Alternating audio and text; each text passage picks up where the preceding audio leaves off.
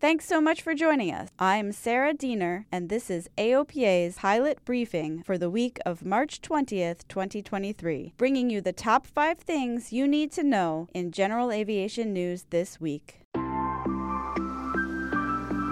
This is AOPA's pilot briefing. Your general aviation news update, brought to you by the Aircraft Owners and Pilots Association.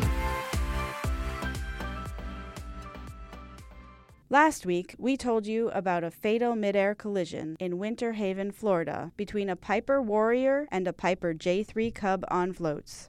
The crash killed all 4 occupants of the airplanes. A new early analysis video from the AOPA Air Safety Institute takes a look at the factors that might have played a role in the accident. For example, the J3 Cub had no radio or ADS-B, nor was it required to have any in these conditions, but the occupants of the Cub would not have had the additional situational awareness of traffic in the pattern from either of these tools. View the video on AOPA.org.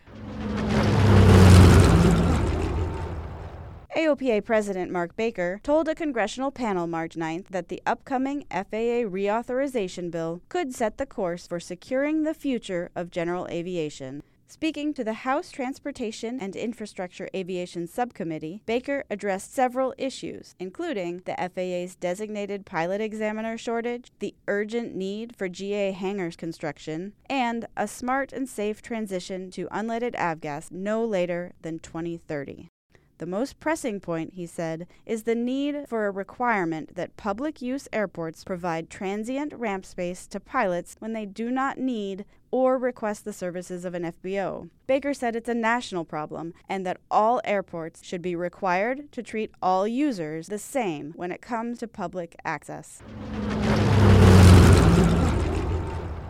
You've probably heard lots of times about pilots completing coast-to-coast flights, but have you heard of the pilot in a wheelchair who flew coast-to-coast in an airplane equipped with hand controls? That's what Ash Ahuja did. He's a sport pilot who learned to fly in a Sky Arrow, which is a tandem light sport aircraft. But the Sky Arrow is not big enough to hold Ahuja's wheelchair. He needed something with a bigger baggage compartment, and he found it in a Brazilian-built Paradise P1 LSA. Ahuja picked up his new airplane in DeLand, Florida, and flew it back home to California in 3 days. He said it was an amazing trip.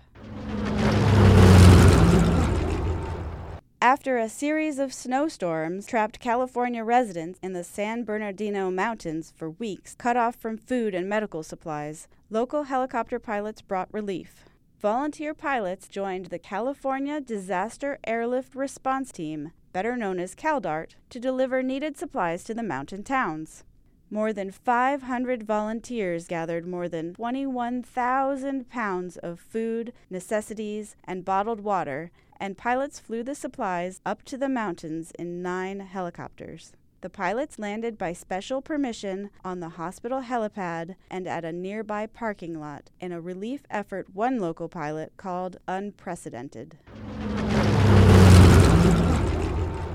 You may know Beta Technologies as one of the companies racing to certify an electric vertical takeoff and landing aircraft. But now, the Vermont-based company has announced plans for a fixed-wing version of its ALIA 250. Beta says its CX300 has flown more than 22,000 miles worth of test flights over the past 2 years, including a 386-mile nonstop flight from Jamestown to Plattsburgh, New York. Beta plans to certify the CX300 in conjunction with its ALIA 250 eVTOL that the company says is also moving through the FAA certification process. The ALIA 250 and CX300 will share the same airframe, batteries, motors, and electrical systems. To get the full story of everything you heard here today, visit AOPA.org. And don't forget to follow us on social media. And if you have an Amazon Alexa device, you can now listen to this podcast by saying, "Alexa, play Pilot Briefing Aviation Podcast." Thanks so much for listening. I'm Sarah Diener. Fly safe, fly often, and tune in next week.